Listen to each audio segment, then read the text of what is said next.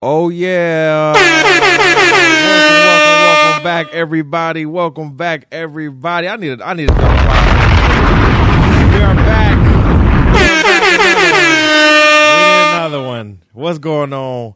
Everybody out there, what's happening? All my black men, my black people, my black women, everybody out there, what is happening? What is going on? Welcome back to another edition, another installment, another great episode of the Black Men Win podcast with your boy Ty the Pod Guy. We are here again with another interview, and I am super excited for this interview, as I am every interview. But before we get into everything, make sure that you subscribe to the podcast wherever you listen to the podcast from. And if you are watching us via YouTube, please make sure that you're following the podcast on Instagram and on Facebook. All right, listen, we are not going to take up too much time. I'm excited for this interview. Let's get into it. First question on the docket. Listen, our first question is always unanimous, right? It's always synonymous with the podcast, right? With me and who I am, right? If you know me, if you listen to the podcast, I'm a person who likes to big up people, even and literally embarrass them. You know what I'm saying? I am the person that be like, all right, I see you in that tie, bruh. That pink tie's shining. You know, like I'm that person. You know what I'm saying? Like you're gonna get embarrassed by me, and it's okay, but that's just my nature. You know, I grew up in a black household. That's just what it is. You understand what I'm saying? So per the first question, I would love my guest host, our interviewer, to gas himself, to tell the people who he is, what he does, and how dope he is in these streets. Go ahead. Well, I appreciate that. I really do. I'm happy to be here. Great to finally connect and share this energy. And I'm loving this. Is William Jackson from Jacksonville, Florida. Woo! Originally from Philadelphia, Pennsylvania. Go Eagles. Go Eagles. And go Germantown in the neighborhood, back in the hood. That's right. And I'm an educator, 33 years. I'm fourth generation teacher. Love what I do. Love working with the kids. It's just so inspiring and motivating to be a professional educator and just sharing some knowledge and some wisdom with the kids. And, it's a wonderful career. I'm blessed to be in education, even in this post-COVID and environment and changes in technology and social issues. You know, I consider me being in the right space at the right time.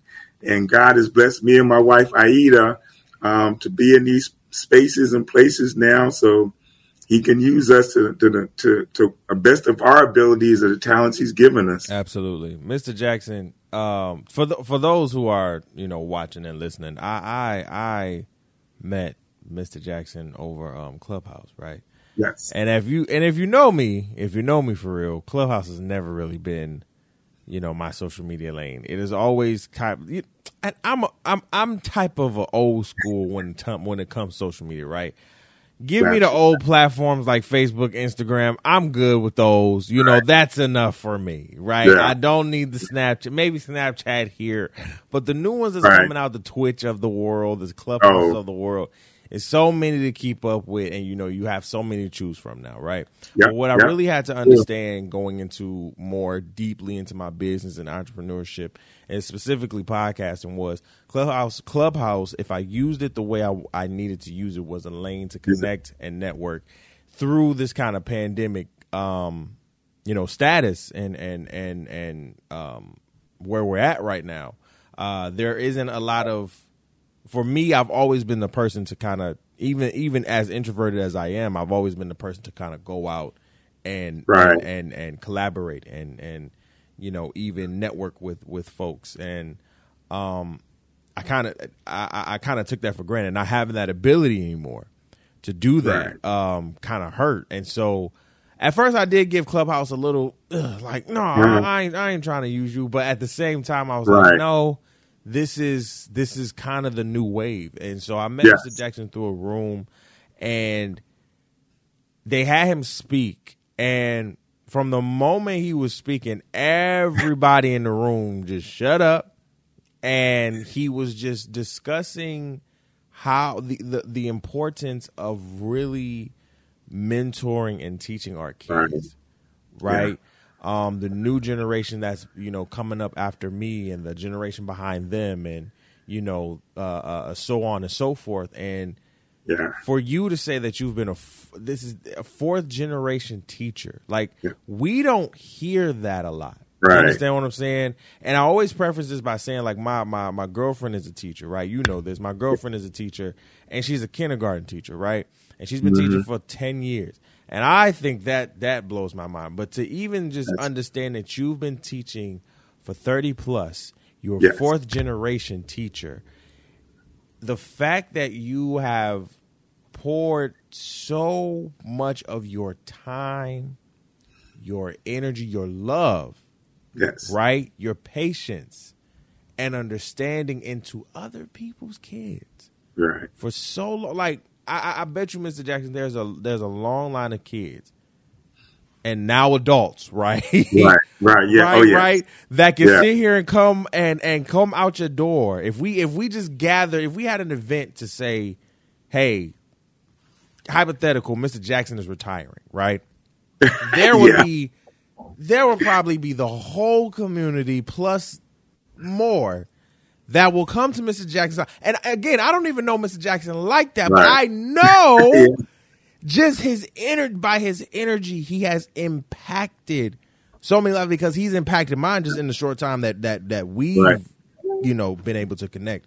So I'm just thankful that I've made this connection with you to learn a little bit more about you, to learn more about you. Through this interview, because again, fourth generation teacher, that is, to me, we, especially in 2022 now, and I don't want to harp on that, but it's just amazing to hear, especially in this time, right? Because teachers are, even though they are honestly the backbone of the country and teaching our kids and being the educators that you are, there are far and few between nowadays, right? Nobody is trying to go after that teacher role. And so we just want to give you your flowers. Thank you. Continue. Like it's amazing because you are the one. It's black men like you, Mr. Jackson, that really don't get that shine. And this is why we have the platform that we have. You understand what I'm saying? Because it's black men like you who really don't get that shine and that recognition. Not saying that you need it, not saying that you want it, right? You didn't get it. Really is. Absolutely. But I think again the best thing about it is you didn't get into teaching just to get a bag, get some money, and keep moving. No, you got into this for the long because again, teaching our youth, especially black men, Mr. Jackson, is not just a one-stop shop. It is a kind of a forever, it's like a forever bicycle, right? You're going to have to keep riding and make sure and kind of push our black men. Heck, I've been pushed. I've been pulled out of the quicksand. So, again, I'm excited to have this interview. Let's get into it because I'm excited to just hear Mr. Jackson answers to a lot of these questions. Our second question on the document, Mr. Jackson, here's the thing. It's 2022, right? I do believe that as black men, we are moving in a direction where we are positively making changes in these areas, spiritually, mentally, physically, emotionally, financially, right? I call those like the five, our Ferris wheels of feelings, right? The five Ferris wheels of our feelings, right? And so what have you noticed in your career in teaching and mentoring in those five areas that as black men we have to do better in? Which of those five areas do we have to do better in? And if specifically we need to tailor our attention to specific areas, example, as I've said before, and as many past interviewers have said, sometimes we have to tap into the spiritual and the that emotional first, and then the physical, and the mental in a sense, and then the physical and that financial will come along. What would you say to that? I'll tell you this in a little story. I got inspired with my parents and my grandparents being educators. And of course, like you said, they didn't get into it for the money. They got into for the passion of working with youth, teens, and young adults and parents. Right. And that's the key aspect of it. And like I've learned with anything, the money will come, as you say, but one of the most important things is that you're able to manage your money. You could be a millionaire and blow your money within months. Absolutely. And, being an educator, you talk about managing your time, managing your money, managing what you do, but you also have to have a mind frame of, okay, you're going to be in education for your life. Right. And it's an old saying, and Marines understand this: once a Marine, always a Marine. Absolutely. The same thing is like education. Once a teacher, always a teacher. Right. And, right. My wife and I, we always have these conversations, and I was supposed to retire a year ago. Wow. Again, retire this year, next year. But the opportunities that are open up to work with young people, mentor youth teens, it's always something available. It's always something to do. So you manage what you're doing and you surround yourself with good people. And I have to give kudos to my wife. She's an educator as well. And, Absolutely. We lift each other up. We give each other positive affirmations when we're down. I love that. We build each other up. So it's like, okay, we're doing it for a purpose and a reason that's beyond ourselves. And she'll be here in just a minute. And it's equate to a ministry. And when you're in ministry, you give of yourself beyond what you would normally do in just a job. My grandmother used to say a job means just over broke. And she said, if you're going to stay in a job, then you need to make sure you have all your skills and talents and education ready to move on from a job to a career and something that's purposeful in life. Right. So those are some of the things that I live within inside of me. And I remember the sacrifices my parents and my grandparents have made in the past about being an educator, helping other kids. And interesting enough, this summer we're working at a summer camp, and we did a project called The Village. And, the village, it takes a village to raise youth, teens, and young adults. Right. So we always keep that in our mind. We always keep in mind that we have to be real careful about where we go and what we do, because you never know who's watching you. And, there are adults walking around here in Jacksonville who have kids that I taught those adults, and now those adults have kids. And every once in a while, I'll hear somebody, hey, Mr. Jackson, hey, Mr. Jackson. It's like I'll look around and, here's this big person waving out of a car. Right. On their horn and stuff. And it's like, I taught my kids, I don't have the luxury, or teachers don't have the luxury of, acting crazy and doing crazy things, because you never know who's watching us. And being role models, we have to keep that in our mind too, because like you said, there is so much going on, so much happening. Right. Just our actions inspire other people. Just our behaviors inspire other people. Right. And even though we keep it together, we do our best. We are in our communities, dedicating our lives in our communities, and trying our best through our words, deeds, and actions to inspire others in everything that we do. And teaching is not just a 9-to-5 job. Absolutely. Teaching is 24/7, 365. Right. Because you never know who you're going to meet, who you're going to run into. I've had instances where I'm at the store and, this little hand is waving out of a car. Hey, Mr. Jackson. Hey, right. Mr. Jackson. Right. I'm looking around trying to figure out who this is. I see the little hand and I wave back.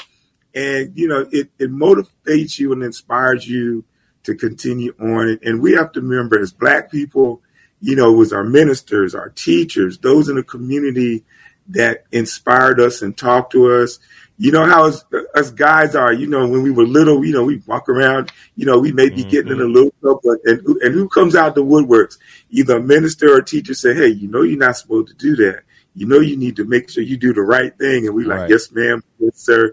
So, you keep that in your mind, that you're working to make the world a better place.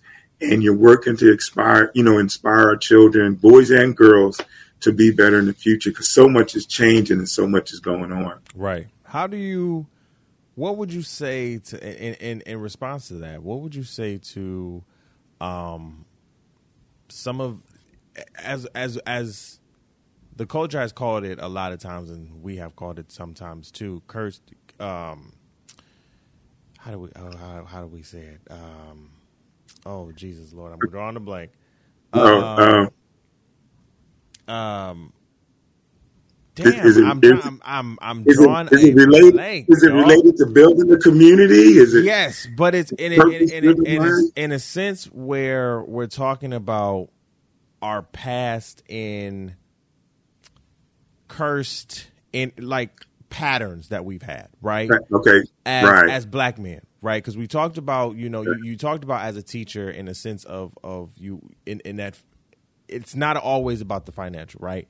In the sense of being an educator and a Black man, it's never almost about the financial. We have to make sure that we're tapping into the mentality of not only ourselves but also our youth. You understand what I'm saying? Right. And That's so true. when we talk about our youth and when we talk about our Well, I think one of the things is, not correct me if I'm wrong, and my wife is coming. Oh, absolutely. There's a thing called generational curses. Yes, thank you. Yeah. Thank you. Yeah, this is what. yeah. Hello, Mrs. Jackson. Yeah. She's like, wait. I love it. So yes, thank you, Mr. Jackson. I was drawing a blank. Yeah. You know what I'm saying? This is why, right? When we talk about generational curses, we don't like to say that here in the terms of, because that sounds very derogatory to what we have gone through as a Black people, right?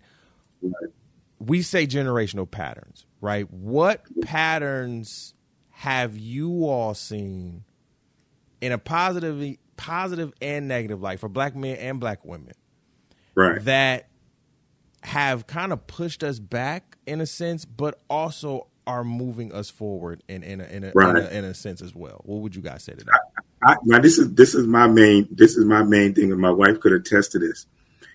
Every once in a while, something will happen, a situation happen, or I hear somebody talking, and I always reflect back on how our parents and our grandparents raised us, mm-hmm.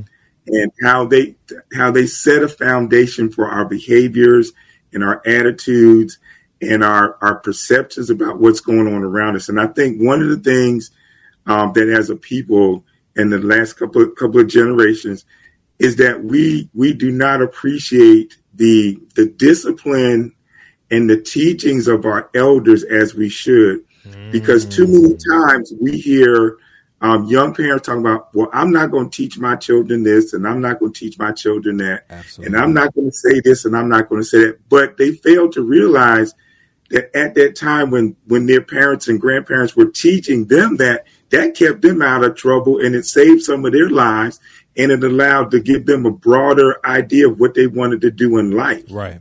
So when we say, I'm not going to do this or I'm not going to do that, we have to really gauge how they taught us and how they talked to us. And we may not have liked it at that time, but think about when Grandma said, no, don't be going out in that street and messing with them. I mean, it's like, hey, we all know that. Don't be going up the street messing with Boo-Boo and all of them. Stay away from them because they ain't nothing but trouble. Yep. I grew up with all women. So my aunt, my grandmother, my mom, they weren't about that play. And when it came to everything that you said hit on the nose, because if I go back to Detroit right now, and honestly, I did a couple weekends ago. It's not the how can I say, the block is not the same in a sense where and I've even told my grandmother this, the elders are gone, right? Right. And on my block specifically, my grandmother, who's about to turn 70, is the only elder left, including her friend across the street. That's it. Right. Yeah. And it worries me because we don't have Black men who are really, stern in the neighborhood and leaders in those neighborhoods who are making sure that the neighborhood is safe like it used to be. I'm sorry. Exactly. It was just a time, even when I was growing up in the 90s, there was a time where even the drug dealers on the street would make sure Right.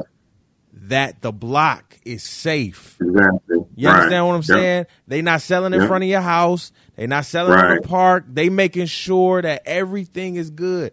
They making sure like, hey, you supposed to be in school. You not supposed to Right. be. Like, Exactly. I remember that happening to me. Yeah. Like, I'm trying to be a gangbanger on the street, y'all. Right. Hey, let me get up. Man, we know your mama and your what? Get out of here. So I would ask y'all, what happened to that? Where did that go? There's multiple things. One of them is we can blame it, but the media perceptions of that, and I can relate to what you said because growing up in Germantown, we had the local drug dealers and stuff. And, you knew who it was, and you don't hang out with Right.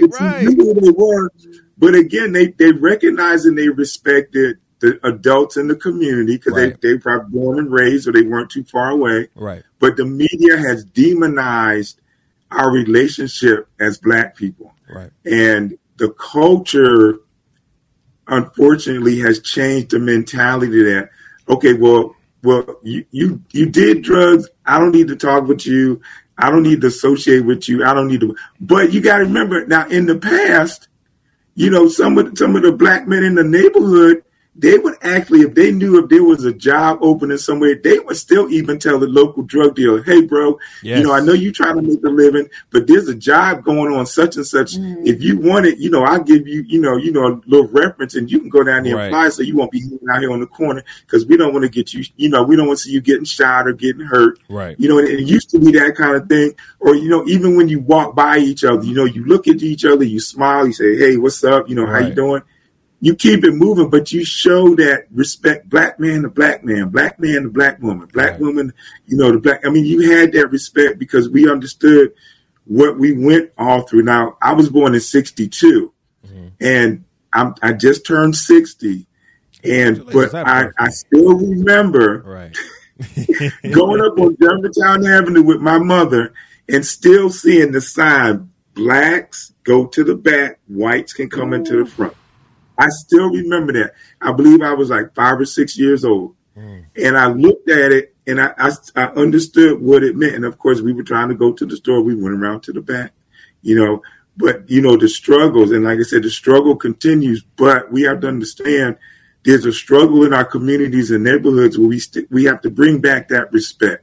And we have to bring back that acknowledgement that if I see you walking down the street, I'm going to wave. I'm going to say, what's up? Even if I don't know your name, I'm going to say, how you doing? I'm going to say, how you doing, neighbor? I'm going to say, are you doing all right? Right. So speaking in that communication, you might be scared or might be nervous, but you don't know what that other person is thinking and feeling either. They may just need that to get through the day. Exactly. It may be the drug dealer, but he may need somebody to say, hey, bro, how you doing? Right. He may, or the young lady may need that smile. Now, when you walk up to him and do it, they go, but when they walking back down the street, you never know. You plant that seed and you anoint them with friendship and kindness, and it'll emulate in them, and prayerfully it'll change them a little bit, like, hey, they just spoke to me. I should have spoken to them.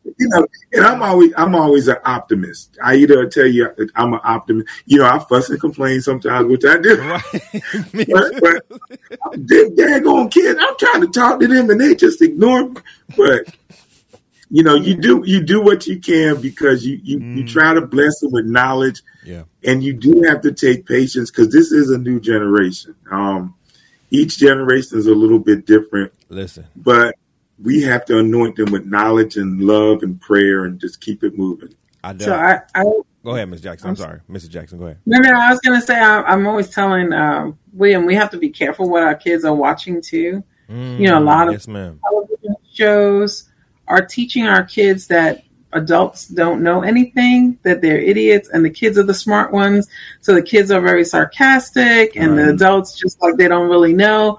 Believe it or not, that really does kind of influence the way they think about adults, what they see in adults.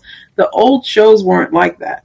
Adults were to be respected and looked up to. Teachers were to be respected and looked up to. So what's happening is in the communities is We're not respecting adults. We're not respecting the teachers. So people who want to say something, this is what you hear all the time, right? Oh, I ain't going to say nothing because I don't need anyone to come talking back to me. I don't need anyone's child saying I said something. You know, there's been a culture now where now adults won't speak. They won't say anything. Yeah. You know, you'll see something happening and they won't say anything because honestly, they're afraid. They're afraid of the backlash, of the disrespect, or maybe someone's child may say something, or someone may say something, you know, or come out of the house and start something because you spoke to their child. We used to be a very communal community. Yes. We looked out for one another. You know, I remember coming up when, you know, I grew up in Brooklyn, New York, so we didn't have a lot. Oh, yeah.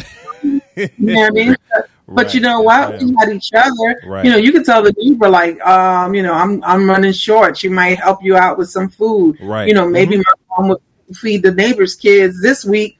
Next week she'd feed us. You know, that's how we helped one another. Did we know each other's, you know, things that were going on? Yeah, but we respected within the community, right, and we helped one another out. You don't see that as often now. And the more we become more affluent, more we start earning more money, the less you see that. The more we stay to ourselves. You can see someone in an entire building, no one speaks. You know, you ask, do you know your neighbor? I don't know my neighbor. We speak to our neighbors all the time, but a lot of people don't speak to their neighbors at all. And this is especially within the community is what kept us alive, which kept us going, but we're losing that. I agree with you. Now I'm gonna be honest. I'm one of the people.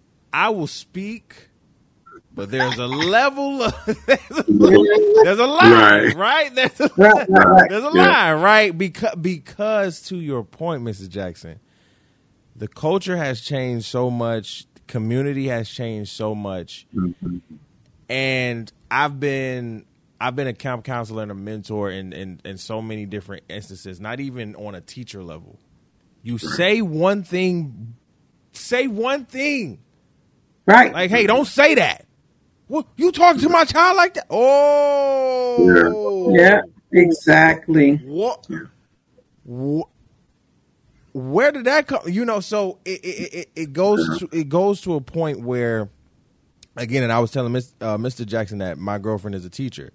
So she says this all the time. It is so hard, especially for she works with all girls kindergartners. It is so difficult because she want to ring them up, you know, and be like, and you can't do that. You know what I'm saying? No more. You know, listen, I was coming off the tail end of getting, you know, hit with the rulers. You know, you had consent to whoop the child in school. Like, okay, if he do, listen, if my mama got called up in school at that time, she worked at MGM Grand Casino. Okay, good money at the time. She got called into school. Oh, I'm getting embarrassed in the school. Right. I'm getting embarrassed in the school. Oh, come on outside. Come on outside the class. Come on. Yeah. So it is a level, to your point. There's a level of, how can we say, I don't even know where the word to kind of bring it towards. You know, some of the key words are accountability, responsibility. Responsibility for sure. There's a level of responsibility that we just don't have anymore. And I guess that goes into our fourth question. What do we do better? Right? As a collective and as individuals, right? Because to Mrs. Jackson's point, and I want people who are listening and watching to really take heed to Mrs. Jackson's point, because that is, we glance over that because we are so quick as uncles, parents, aunts, guardians. We are so quick in this culture day and age right now to sit here and, hey, don't talk to my child like that. You're not supposed to whoop my child. But where, and I'll go here, where is the discipline at home? Right. Yeah. And that's one of the major things about discipline. It's like discipline does not always mean beating a child. Exactly. Yeah, a whooping. You know, discipline can be, sharing with your child why they should not do what they're doing, having a conversation with them, but then also putting them in a situation where they are learning respect, they're learning compassion, they're learning all of these traits that we need them to learn. Now, I'm going to say this, and I'm not trying to hurt anybody's feelings. Go ahead and hurt Mr. Jackson. When I say that, please don't have in the back of your mind or the front of your mind that you're teaching your children to be white, because you're not. All right? And we have to get rid of that mind frame. Okay? Yeah, absolutely. I one of the things I teach is you could discipline your children by removing privileges, television, phone, video games, grounding them. There's plenty of ways that you could do that with the younger children. I do this all the time when people say timeout don't work for little black children. Says who? Yes, it does. And I've heard that many times. I've worked in for social work in social work for many years. And I've said, listen to what we say to our children and who said that first, and I know many of you listening have heard this when we say, I'm going to beat the black off of you. Woo! Who said it first? Who said it first? Right. I can assure you that it wasn't someone's mom somewhere. Right. This has been ingrained for many, many years. Absolutely. We can discipline in a different way. We need to set boundaries, and we also need to model behavior. I don't know about you, but I'm sure from what I've heard, when you did something wrong in school and the teacher called, it wasn't the mom calling and going off on the teacher. The first thing my mom used to tell me is what happened. Yep. She took the teacher's side always first. And if I said, Mom, that was not me, that's not what happened, the first thing she would say is, we're going up to the school tomorrow and you're going to tell me this in front of the teacher and I want to hear it with you there. So my mom modeled behavior that I'm going to respect this teacher and what the teacher said before what you said, because I know this teacher's here to help you and it's not going to lie on you. So somewhere that maybe there was a miscommunication or something happened. Now, if I was right, then my mom would respectfully let the teacher know that would not happen again. Right. But it was immediately, I'm going to respect what the teacher said first. Right. That we're going to go on, we're going to err on the side of the teacher. And nowadays, without any word, without anything, parents are going up to schools, because I know this, from watching this and seeing it all the time. Right. Parents are going up to the schools and going off before they know the whole story. Right. Yeah. Before they heard the whole thing. You brought, let me just tell you, let me be funny real quick. When you were saying all of that brought traumatic experience. I saw my mama coming through the hallway. And I just see her going to the door and knock. I was like, don't keep going, Mr. Jackson, because I see. Listen, anybody who's been there knows that and it's sad because no, it's not sad. We're not. I know that we're not saying we want you to discipline your kids in a way that beats them. No, that's not what we're saying, and I want to clarify that if anybody's thinking that, because that's not what we're saying. However. There came a certain level of discipline that we still have now if you were disciplined in that way, and respect for, like, I will always have respect for my OGs and my elders because I was raised that way. You understand what I'm saying? I have to now look at my god brothers, my godsons, my goddaughters, my nieces, and my nephews, and be like, well, I have to raise you in that same sense. Not to say that I have to discipline you in that same sense, because that's not what I want to do. Right.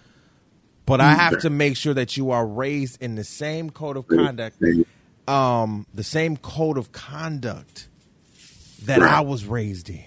We didn't do a lot of yik-yakking when it came to, talking back to the teacher or to your mother or to your parent or to your guardian because you got smacked in the mouth, right? You got disciplined. And maybe our parents and our grandparents were a little extreme back then, but listen, it is what it is. We're learning. And as Mrs. Jackson said, there are many ways of, listen, I am a child who my mama knew I love to play video games. Every time I would get in trouble in school, which wasn't a lot, but it was enough. Right. But if I brought a bad report card home, or okay, you're on punishment. Right. And that means I'm taking your Xbox away. I'm taking your Nintendo 64 away. I'm taking your PlayStation away. And I'm taking your TV away. Unplug it. Oh, that's worse than a whooping. I'm sorry. Yeah. That's right. Whoop me. Yeah. I can handle that. I can handle that. Exactly. Plenty of times I was like, man, I would have rather gotten a whooping. I would have been like, no, don't take my... Because now you know I'm gonna be miserable. I'm gonna have to just look at the ceiling, you know. And again, it's different ways that you again have to find, you know, to discipline a child. It does not have to be the normal traditional way, because we're kind of going out of that. So again, to that point, how do we collectively, and individually, you know, make sure that our communities are getting better. The generations before us are getting better. I believe you guys can really talk to this, because you two are in your respective communities, teaching, mentoring the youth that are coming up after me and after, you know, the ones that are, you know, a little bit younger than me. You guys are in it. You guys have been doing it for so long. Tell us what, if anything, what can we do as now the younger adults, that the young kids are now looking at us. They're looking at us for, in a sense, wisdom and guidance. And I'm like, I'm still learning. Right. And, you know, what can we do better to make sure that we're making those generations move forward? I think one of the things is start early, like with anything. Spend time with your kids. And I'll just use, you know, in case myself, my brother, my sister, my mother and grandmother, and even though my mom and dad were separated, there were times where we spent time together. We went places, whether it was to the park or whether it was down to the river or whether it was to the museum. My mom loved to read. She took us to the library. We were a little aggravating here. She like 3 little babies, you know, tagging them, but she took us with them. And we went exploring. We did we didn't have video games, but it was kind of like you driving. It's like, look at the building, look at the community. And it was stuff that we did together that we carry with us. And parents, you know, like they said, slow your roll. Take your kids with you and go places and do things together. Leave the phones home and all that kind of stuff, and have a conversation with your children while they're young. Because, you know, in this day and age, and it happens, it's normal, when they start hitting 13, 14, 15, they want to hang with their friends. Right. And that's normal. But you got to establish a foundation of love and trust and communication. And that happens from birth to about 12 years old. And you got to make those connections then. And, you know, a lot of parents, you know, particularly men, talking about, I don't feel I'm connected with my kids. I don't feel like I can talk to them. Well, what were you doing between when they were born and when they turned 12? Well. You just can't give them money. You can't buy them stuff. You got to spend that dedicated time with them, even doing stuff, walking and talking and looking at the birds and the bees and the animals and laughing at the squirrels and, you know, little stuff like that. Kids will remember, because in their mindset, my parents spent time with me. Right. They taught me. And one of the amazing things, I was a PE teacher for so long, and from my different schools I went to, one of the most impactful things that a school could have is the men being involved in the school from day one. Right. And we would have like breakfast for the men. We would bring them in for the dads, granddads, you know, all the men that were involved with the kids. And we would talk to them, and then we would let them go visit the classrooms. And it was amazing. The whole atmosphere of the school changed because those dads, those men were there. And if it started trickling off, then you could see the behavior of all the students. Right. Because the magic is men coming into the building. Are you getting your homework done? Are you being respectful to the teacher? You know, are you reading your, you know, and we've lost that, the power of, you know, a man coming into the building, not discipline, but checking on the kids. Yes. Moms do a great deal. Moms do a lot. I'm not discounting it.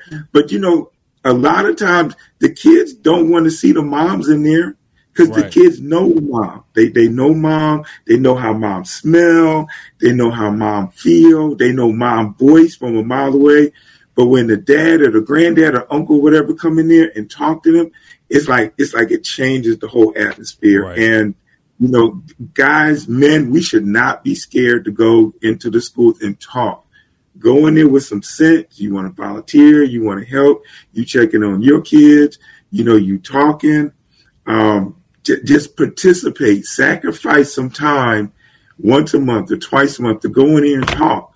Because the data and the statistics show that when men are involved in the schools, everything changes. The whole atmosphere changes. Right. We're involved with a group called Real Dads Network out of New York, and we do some teaching with them, with some kids in Nigeria and online and some other stuff.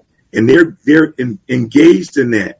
And there are other places too where they're allowing the guys to come in and do the works and volunteer, and it changes. Now, I'm not talking about just come to a football game. Don't wait till the end of the year for graduation, especially during the whole school year, and you will see such a change that it'll be phenomenal. Now, the flip side, and please take this the right way, there's folks that don't want us in the schools. Talk about it, Mr. Jackson. They know that if we are involved in the schools, it will change the kids' behavior. Yep. They don't want you there. But by law, you do what you're supposed to do. You let the teachers know, hey, I'm here to help and support you. I'm here to give advice and help and talk to the kids, my kid, whatever you need me to do. I'm willing to do it. And make friends with the teachers, administrators, get their email. Don't say, oh, I'm going to email you or I'm going to call you and check, and then turn around and don't do it. Don't do that. You're going to do it. Right. And be consistent. But there are people, and we know, that don't want us in the schools because they know we are a positive influence, and they try to do everything that they can to keep us out. Now, I'm 60 years old, so I'm allowed to say anything I want to. That's right, Mr. Jackson. That's right. That's right. Yeah, and just get in there and get involved. Leave your phone number, leave your email. Right. Let the teachers and the administrators help those people out, because we need your help and we need your support, so that as these kids matriculate through the school, they know that somebody cares about them, loves them, appreciates who they are, and want nothing but the best for them. But we got to be consistent with it. So that's my soap. I know how you answer stuff. Well, I was just going to say along the lines of what he was saying, I know that two things. I know there was a collective sigh across the nation, and he said, put down the phones. No, but we need to really but really, no. And also, you need to give the kids time to go outside and to enjoy spending time. But kids don't play outside anymore. I remember going out as soon as it hit light, we were outside. As soon as all the kids were outside, and we stayed outside until that sun went down. Everyone knows the story of you better be inside before the street light comes on. Mm-hmm. But we were outside and we were playing. A lot of our kids don't know how to do that. They don't know how to play outside. They don't know how to spend all day outside. They don't know how to play with their friends. If you see teenagers get together now, they're all in their phone. They're not even talking to each other. They're texting each other. And you're like, aren't you going to talk? And they're like, we are. But they're texting. I didn't hear nothing. Like, y'all are just saying they're texting each other. They don't know how to socialize and enjoy each other's company. Right. And you learn that not just in school, but you learn that with your family. You learn how to have a conversation and discuss. The other part was when he was saying, what to do with your kids, you only have till they're 12. It's never too late. Right. If you didn't do it now. Absolutely. Spend time. Take your, dads, especially dads, please. Especially, yes. Dads, take your daughters on a date. Please. Show them what that looks like. Take them, to have ice cream and just talk to them. Show them what it looks like to know that someone really wants to get to know who they are. Ask them about What do they enjoy in school? What don't they enjoy? What do they want to do in the future? How do they think they're going to get there? Give them your wisdom. Let them hear from you. Right. Because that's really important for our young girls. You know, I'm not saying it's not important for our young boys too, but it's also important for our young girls to hear from their fathers, to hear that my dad cares enough. Because, this was my saying when I was coming up. You know, I grew up in a really tough neighborhood. And, unfortunately, people have their ways or whatever. But I used to tell guys all the time, no one put a hand on me because my dad never put a hand on me. Right. So I had very clear boundaries of what you could and could not do, how you could and could not speak to me because of the way my father spoke to me. Absolutely. So you can't talk to me any kind of way. You can't put your hands on me because if my father didn't do it, you can't do that. Right. You have to model. And I think that's what it comes down to. We have to model the behavior we want to see from our children, but not just our children, other children. They have to see us. And when they see you, like they see what you're doing, they're going to be like, man, I like that podcast thing. That's kind of neat. And he's always in the community. He's always talking to someone. If you can't go to the school, go to a local library. Right. Go to a game, be a coach. I mean, whatever it is that you've been called to do in life, do that beyond what you're called to, right? So it only takes one weekend a month to go and spend some time somewhere and mentor some kids or your own kid. It just takes a little bit of time. That's all I'm saying. Yeah, absolutely. I think the point you made about, just us being on our phones and, some of these kids nowadays, being next to each other and just texting, you see that so much more frequently. I said I can never be in a group with my friends and we're texting as we're literally 9 feet. We're elbows apart from each other, and we're texting and tweeting and giggling and everything. Like I was like, that part is really crazy to me. So, listen, you guys dropped some gems. We appreciate that for real because I think it's very important that community starts back, right? Right. In a sense where, hey, we need more family dinners at the table. Or heck, it doesn't have to be at the table. It can be around the couch or somebody, it just needs to be community. We need community back. So going into my last question for you, when you hear the phrase black men win, what does that mean to you? When you hear that phrase that comes to you, what is the first thing that comes to your mind when you hear that? I think collaboration, because we have to collaborate with each other. We have to look beyond what society wants us to see. Right. So it doesn't matter if you have a doctorate, a PhD, a master's. It doesn't matter because we're all working for the same thing, that our families and our children and our wives and fiancés and girlfriends and everybody in our area are taken care of and loved, and we're doing the works that's necessary to build our families and communities up. And it does take a sacrifice. It does take time. Like Aida was saying, you have to be willing to do it, and you have to know it's beyond yourself. It's part of a bigger effort. So as we win together, it's not about who's better than who. It's not a competition. We got to get out of this competition thing. Yes, that part. We got to stop competing. We really do. Because when we compete, we separate each other, and then we get the big head and all that stuff, and it's not positive. Right. But we have to work together, just like with our conversation here. We're getting wisdom from you, your generation, telling us. We're sharing, from our experiences, and it's a two-way street. It's not a one-way street, and we just have to be willing to, don't worry about getting your feelings hurt. Listen to words of wisdom. Take that wisdom and that knowledge and share it with others, and it doesn't have to be all the time talking. And it could be just doing something nice for somebody, or, smiling, a head nod or something. Oh, wow. Listen, Mr. Jackson, did you have anything? I was going to say the same thing. I think when I hear black men win when they put their mind to it and they work together. Yeah.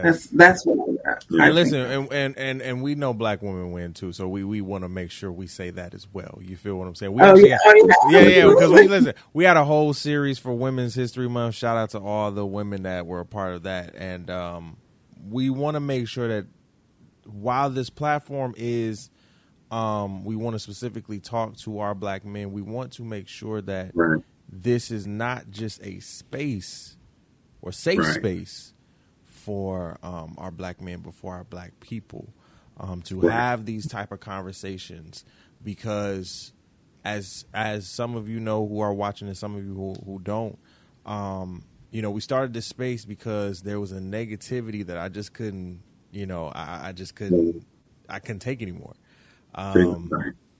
As somebody who, looks at the good and the bad and takes what it is, to see that our black men, when I know we have good in our hearts, when I know we have good in our spirits, that there's so much negative about us in every aspect of media.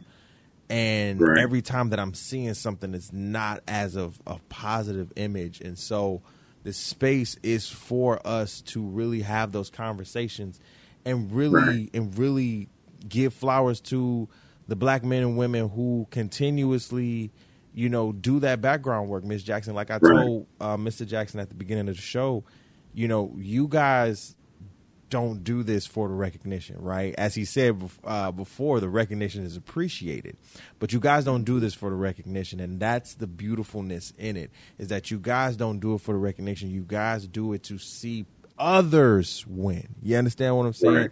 And that is the beautifulness in it, and that's why we just want to say thank you guys so much for all that you do. You guys are amazing. You know what I'm saying?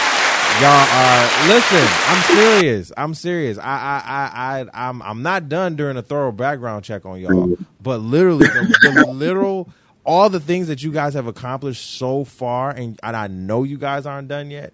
It's amazing. I'm thankful and blessed that we have connected and that we stay connected and everything. And so I thank you guys for coming on the show. Thank you for giving us your words of wisdom. Where can people find you? Where can people connect with you? I know you guys are housed in Jacksonville, right? Right. So where can people connect with you internally and externally? Well, we have our respective brands. My brand is My Quest to Teach. So on Instagram, My Quest to Teach. On Twitter, it's My Quest to Teach. Our website is myquesttoteach.com. So you know our brand and our handles just to show what we're doing and what we're involved in. And I'm glad you said what you said, because anytime we post, it's not about look at us, but it's about, connect with us. Let's work together. If we can do it, you can do it. Right. I kid all the time. I'm a past PE teacher, and I'm like, if I'm being a PE teacher, not to put down PE teachers, but they're awesome PE and health teachers. But if I can do it and do it with a smile and give back, anybody could do it. And it's just the fact that having the passion and the love and just, we are people that of service and community. Yes. So it used to be said that you respect the garbage man, you respect the custodian, you respect the cafeteria worker, you respect the secretary, you respect the bus driver, the subway driver, whatever, because as a people, we are all providing a service. Right. And we love what we do, and we continue to do that works, and we have to respect each other. So My Quest to Teach is exactly My Quest to Teach, no matter who it is, whatever area, to support, prayers, guidance, connecting with people. We love to connect and share with people online. Hey, I know this brother doing great things, Ty, the pod guy. If you need to know about podcasting, connect with him. There's a conference going on over here, follow this link and, because that way we grow and we circulate this energy and we circulate this knowledge. Absolutely. Yeah. So, and my brand is Love Built Life. And you can find me on anywhere at Love Built Life. It's lovebuiltlife.com. So it's the same thing. My goal is, like I said, I grew up in Brooklyn, New York, and I never thought I'd be where I am now. And my goal is to show people you can do that too. You can change your life. You don't have to stay where you were. You can go wherever it is that you want to go. And we're looking forward to doing more and showing people the same thing. Like it's available to anyone. Absolutely. And if I can empower you, then I empower the community every time, because you're going to want to show someone else. And that's the. Yeah. And shout out to HBCUs. Hey, shout out to all the HBCUs out there. Listen, that's right. I didn't go to one because they were too expensive, and that's all right. They were not trying to pay for nothing, y'all. They weren't trying to pay for nothing. I got into every HBCU that I applied for. Not Nan was trying to pay nothing. I think one of them gave me like a $5,000 scholarship. They was like, all right.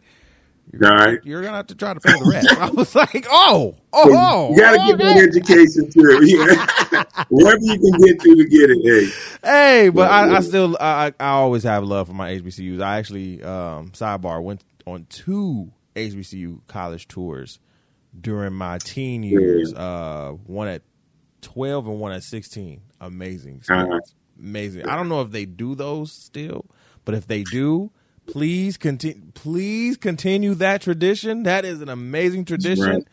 Right. I think for me personally, it was with my church family, and it was great. I think we went to Tuskegee. We went to Morehouse, Clark, Atlanta, Spelman. We went to Florida A&M, which I'm born in Florida, right? And ironically, I'm in New York right now, Mr. Jackson. So I'm living in New York right now. So, and awesome. it was just a great experience. So shout out to all the HBCUs again. And again, guys, thank you for coming on the show.